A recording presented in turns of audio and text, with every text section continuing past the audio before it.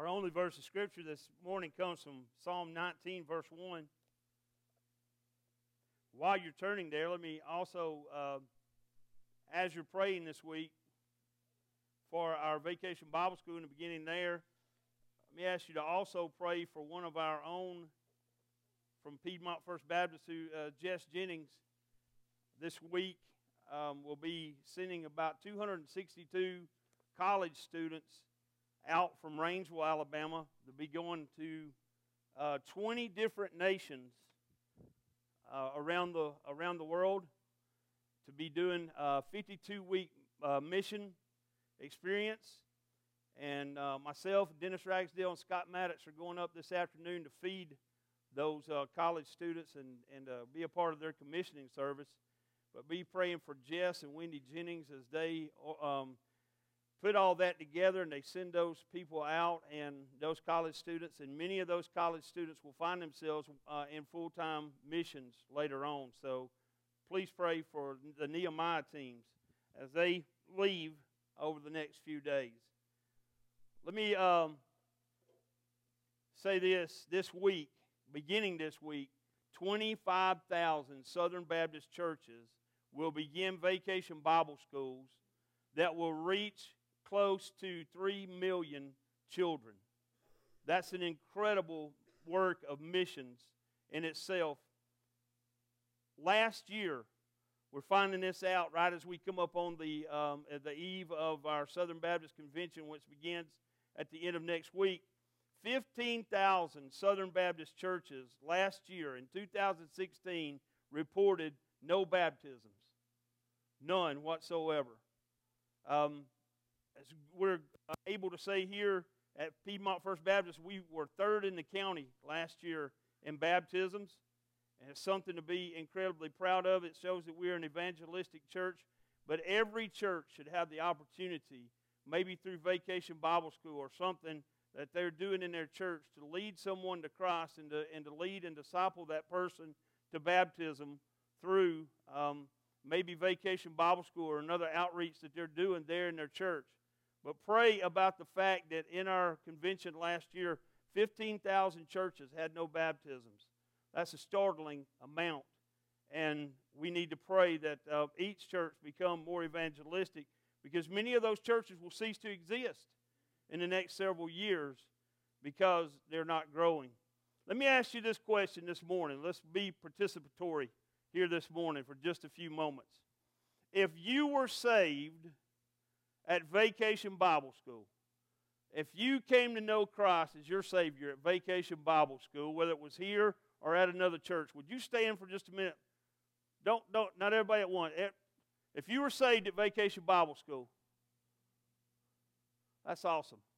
Look around you at the people young people, well, I won't say old people, young people, a little bit older, all right?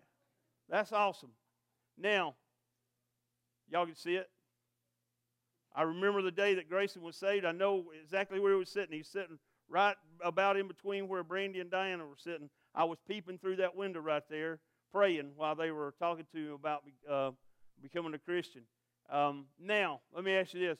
If you have had the opportunity, if you've had the experience of leading a child to Christ during Vacation Bible School, would you stand? Wow.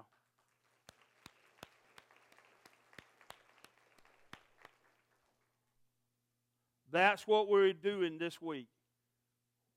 We want to be able to say at the end of this week that others, 10 years from now, if a pastor stood here and said, "Were you saved at Vacation Bible School?"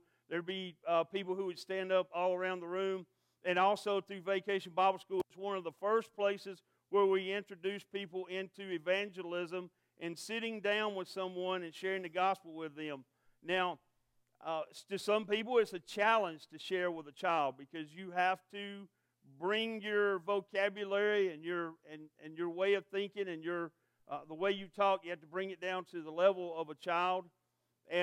But it is a wonderful experience to come here on a Wednesday during Decision Day, and children who have expressed an interest in knowing Christ as their Savior. They bring those children in here, and there'll be adults who will come and they will take those children and one-on-one share the gospel of Jesus Christ with them, take them through the ABCs of the gospel, and show them how they can know Christ for eternity. And it's a wonderful experience that we hope we see reproduced this week and for many years to come. So this week our theme is Search the Visible, Discover the Invisible. The verse is Psalm 19:1. Says, the heavens declare the glory of God, and the sky proclaims the work of His hands. With the power of His word, God created everything we see. He made a vast universe. Now, when I was a child sitting in school, they would tell us in our science classes that there was a possibility that there were billions of stars that we hadn't seen. Now our children sit in classrooms and they're told that not only are there billions of stars, but there are billions of galaxies that we have not seen. Now, the smallest galaxy may have just a few billion stars. The largest galaxy can have up to 100 trillion stars. I believe it's because God's voice, as He created everything and He said, let there be light, I truly believe this morning that His voice is still echoing throughout the universe, and even as we speak, creation is continuing on. God created all that we see with creatures that proclaim His power. From the tiniest microbe that it takes the greatest telescope or the greatest microscope to see, to the largest galaxy that it takes the largest telescope to see. His hand is in everything. Now, here's what's so wonderful. That this same God who created the vastness of this universe, who created all that we see and all that we know, He did not create everything and then go sit down and just say, I'm going to sit here and look at what I created. It's wonderful. I'm going to look at the stars and the galaxies and all these things, and I'm just going to enjoy the work of my creation. That's not what He did. He created us, and He created us in His image, and He created us because He wanted to have a relationship with us. A friend of mine was asking me this week, she was talking to a friend of hers who's in a bad situation, and that friend of hers said to her, I don't know how to talk to God. I'm so lost, I don't know how to speak to God. And she asked me, what advice would you give? What would you tell me to tell him? And I'd tell him this. First of all, you're just having a conversation. And second of all, you need to tell him that God wants to talk to him a whole lot more than he wants to talk to God. God wants to have a conversation with him a lot more than he wants to have that conversation with God. Now, this God who created everything that we see, created this great universe that we have to observe and to enjoy ourselves, this great God would rather talk to us and rather have fellowship and communion with us and rather spend time with us than He had anything else in existence. So we see that, and this week our children will have the opportunity to learn that He cares about every detail of their lives. I used to have a student in my youth group, and when we would have prayer requests, every week she would request prayer for one of her pets. She had a house full of pets. And some of the other kids would say to me, why do you let her make those prayer requests for her pets? And I said, does it seem important to her? And they say, yeah, it's so important, it's nerve-wracking. And I would say, well, if it's important to her, and she's God's child, then do you think it's important to God? If it's a burden on her heart, and they're like, okay, yeah, I guess so. We'll pray for her dog. But God wants to be a part of every detail of our lives. God wanted to be a part of every detail of our lives so much that He had a radical rescue plan to save us. Jesus, our Creator, came to this earth to pay a price for our rebellion so that we have the opportunity to experience eternal life with Him. He's made a way for us to enjoy a forever friendship. Now, He intended for us to have this from the very beginning. And so this week, our children are going to learn, first of all, they're going to learn that Jesus created everything and He made us in His image. And we are made to enjoy a forever friendship with Him. You ever get out your old yearbooks and look at them and flip through and see people who were in 1982 who told me forever friends? BFF. I don't know if we had BFFs back then, but people would write forever friends. If you ever need anything for the rest of your life, please call. I've thought often about picking up the phone and calling those people from back in 1982 and said, hey, look, I'm a couple $100 short, but I got it right here in writing where you told me that if I ever needed anything, I could call you and you'd take care of me. Click. I knew you were crazy in high school. I didn't know it continued on. But Jesus is that forever friend. Jesus is that friend that no matter what we do, where we go, or where we are, Jesus is with us. Jesus created everything. He made us in His image. When the universe was created, Jesus Christ was there. In fact, He has always been. Genesis 1:1 tells us that in the beginning, God created the heavens and the earth. Then we go to John chapter 1, verse 1, and John tells us about Jesus, who He calls the Word. He said, in the beginning was the Word, and the Word was with God, and the Word was God. So this week, our children will learn that Jesus Christ was there at the beginning and that He continues on because He wants to be in a relationship with us through the forgiveness of our sins. Jesus, with God the Father and God the Holy Spirit, spoke everything into existence. Everywhere we look, we can see the power and glory of God. Then we will learn that people are a very special creation of God. We are the crown of His creation. Well, as He was going through the creation process, if you read there the account in Genesis, after He would finish a creation, He would say, and it was good. But after He created man, He said it was very good. We are the crown of His creation. We are the apple of His eye because we are made in His image. And what that means is, if I go to a mirror and I look and I see a reflection of who I am physically there. But God created each one of us to be His reflection in this world to people who don't know Him. He created us to be the image bearers of Him, and how we live and what we do and how we go about our lives, we are to be a reflection of Him. He made us to enjoy this great friendship and this love relationship with Him that will last forever. God also made us to manage the earth and have dominion over it.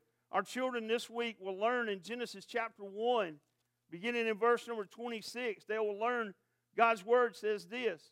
Then God said, let us make man in our image, in our likeness, and let them have dominion over the fish of the sea, and over the birds of the heavens, and over the livestock, and over all the earth, and over every creeping thing that creeps on the earth. So God created man in His own image. In the image of God He created him.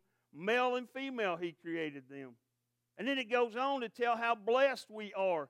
God blessed them, and God said to them, be fruitful and multiply. Fill the earth and subdue it, and have dominion over the fish of the sea, and over the birds of the heaven, and over every living thing that moves on the earth. And God said, behold, I have given you every plant yielding seed that is on the face of all the earth, and every tree with seed in its fruit. You shall have them for food. And to every beast of the earth, and to every bird of the heavens, and to everything that creeps on the earth that has the breath of life, I have given every green plant for food. And it was so. And God saw everything that He had made, and behold, it was very good. And there was evening, and there was morning, the sixth day. You see, our children are going to learn this week that God created this universe. He created us in His image, and He created everything that we have for us to have and enjoy and to give us sustainment through this life because He loves us. And He wants to have this relationship with us forever. Then the children will learn that our sin separates us from our perfect Creator. Since the beginning, every person has turned their back on God. They'll learn about the account in Genesis chapter 3, the little dance that the children were doing a little while ago about the slippery snake that came in and deceived Eve. They're going to learn in Genesis chapter 3 about the fall of man and about the temptation of Adam and Eve and how they gave into that temptation, and how since that point we have all been separated from God because of that sin. Romans 3:23 says, "For all have sinned and fall short of the glory of God." From the moment of Adam and Eve's fall until now, all of us have been separated from God because of our sin. Our sinful natures cause us all to think, say, and do things that go against Him. Think about that. Our sinful nature causes us all to think, say, and do things that go against Him. How many of you, when you wake up in the morning, the first thing you have to do is get control of your thoughts? Because when I wake up in the morning and I'm coming out of this deep sleep, I'm a deep sleeper. It takes a lot to wake me up. And I'm coming out of this deep sleep and I'm groggy and I'm thinking about that first cup of coffee, and immediately, I can promise you, almost every morning immediately, the devil tries to take my mind and tries to pull it in a direction other than the direction that I should go spiritually. And the first thing that I have to do every morning is begin, before I ever get out of the bed, most every morning I've prayed. Most mornings I pray this prayer: Lord, I need help. Lord, send me people to help. And Lord, give me the humility to accept their help. And then I get up and go about my day. But by that point, I've had to wrestle with the devil and get control of my thoughts through prayer. Otherwise, by the time my feet hit the floor, I might go in any other direction other than what the Lord has planned out for me to go that day. So our children are going to learn this week that God, that our sinful nature causes us to go against God. And Romans 3:10 is going to teach them, as it is written, none is righteous, no, not one. Because with that fall came separation. And every one of us is separated from God and deserves eternal judgment.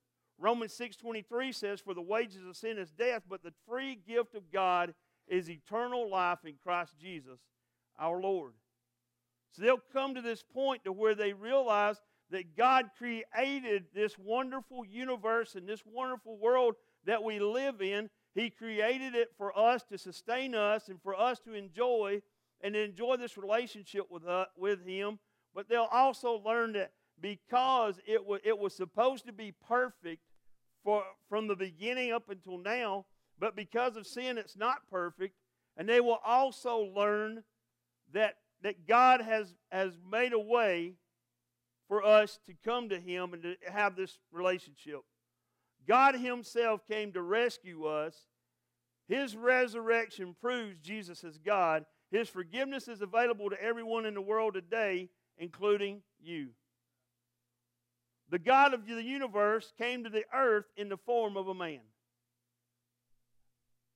Our children this week will learn that God loved them so much that He left heaven and came here to live in the form of a man because He wanted to be able to identify with us, and He was the only one who could come and live a perfect, sinless life and be our sacrifice.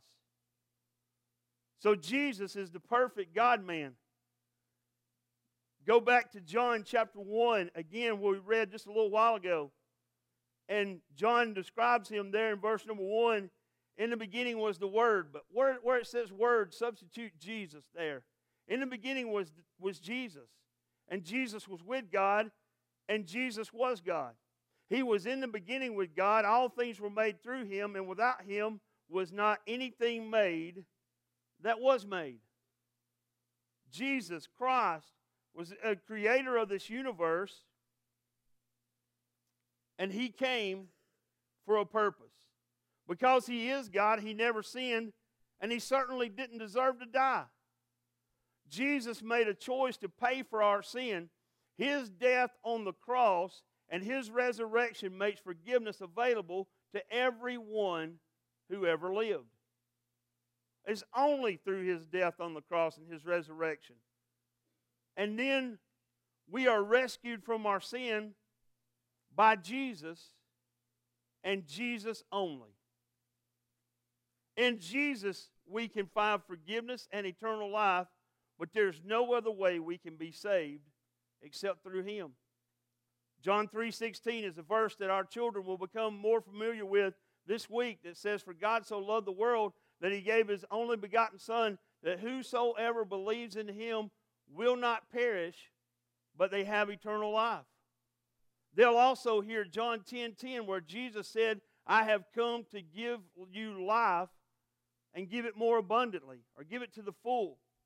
And then most importantly, they'll hear John 14:6, where Jesus said to His disciples, "I am the way, the truth, and the life. No one comes to the Father except through me." So why is it important to do Vacation Bible School? Why do we set aside so much of our budget to do Vacation Bible School?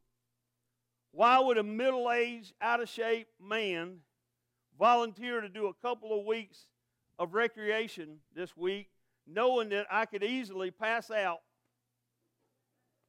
and have to be rescued? Steve, bring water. Those two, Monday and Thursday. Because we know that this may be the only opportunity that some of these children have to come to know Christ as their Savior and to live with Him in eternity. We know that the forces of this world are so much stronger than they were even when I was a child. There's so many more things to pull them in so many other directions. And so many households in our community have no relationship with the church and have no idea what it means to follow Jesus and to live for God. They ride past our churches and they see big brick buildings, and they are as foreign to them as anything that you could think of that would be foreign to you. They have no comprehension and no understanding. But during this week, hopefully those children will come and they will come to know Jesus Christ as their Savior. Think of this. 80% of people in our churches today decided to follow Jesus before they were 18 years old. Let that sink in for just a minute. 80% of the people in our churches today decided to follow Jesus before they were 18. They used to tell me, back when I first went into youth ministry and I would go to conferences, they would say that if we don't reach someone with the gospel by the time that they're 18, there was only like a 10% chance that we'd ever reach that person with the gospel. That was in like 2000. By the time I left student ministry in 2013, they were saying that if we don't reach someone by the age of 14 with the gospel of Jesus Christ, that there's only a 10% chance that they will find Jesus later on. That's how much it shrunk during that 13-year time period. 50% of those in our churches who followed Jesus decided to follow Jesus before the age of 12. It is rare for a person to be saved after they're 18 years old. I'm one of those people. I was over 18. I looked, Jerry Dempsey was 68, 50 years later after he was 18. That's very rare. It's very rare for a person to come to know Christ after that age. Now, this week we will have children here who are in the prime position in their heart to trust Jesus as their Savior. What we know is that between the ages of 4 and 14, there is the best opportunity in a person's life. They're most open to learning what it means to trust God. And we know that what is rooted in the heart of a child is almost impossible to uproot in the life of an adult. Many of you here this morning came to know Christ as your Savior as a young child. Many of you here in this church, maybe through Sunday school, Vacation Bible School, a discipleship class that you were in here in this church, you became a Christian at a young age. You may have been through multiple different things in your life.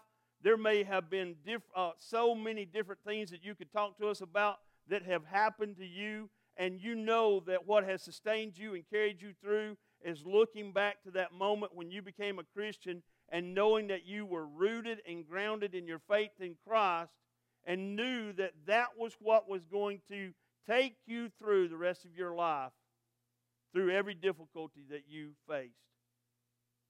No one told you when you got saved that the rest of your life was going to be easy, but what we tell you is you're going to go through the rest of your life with Christ.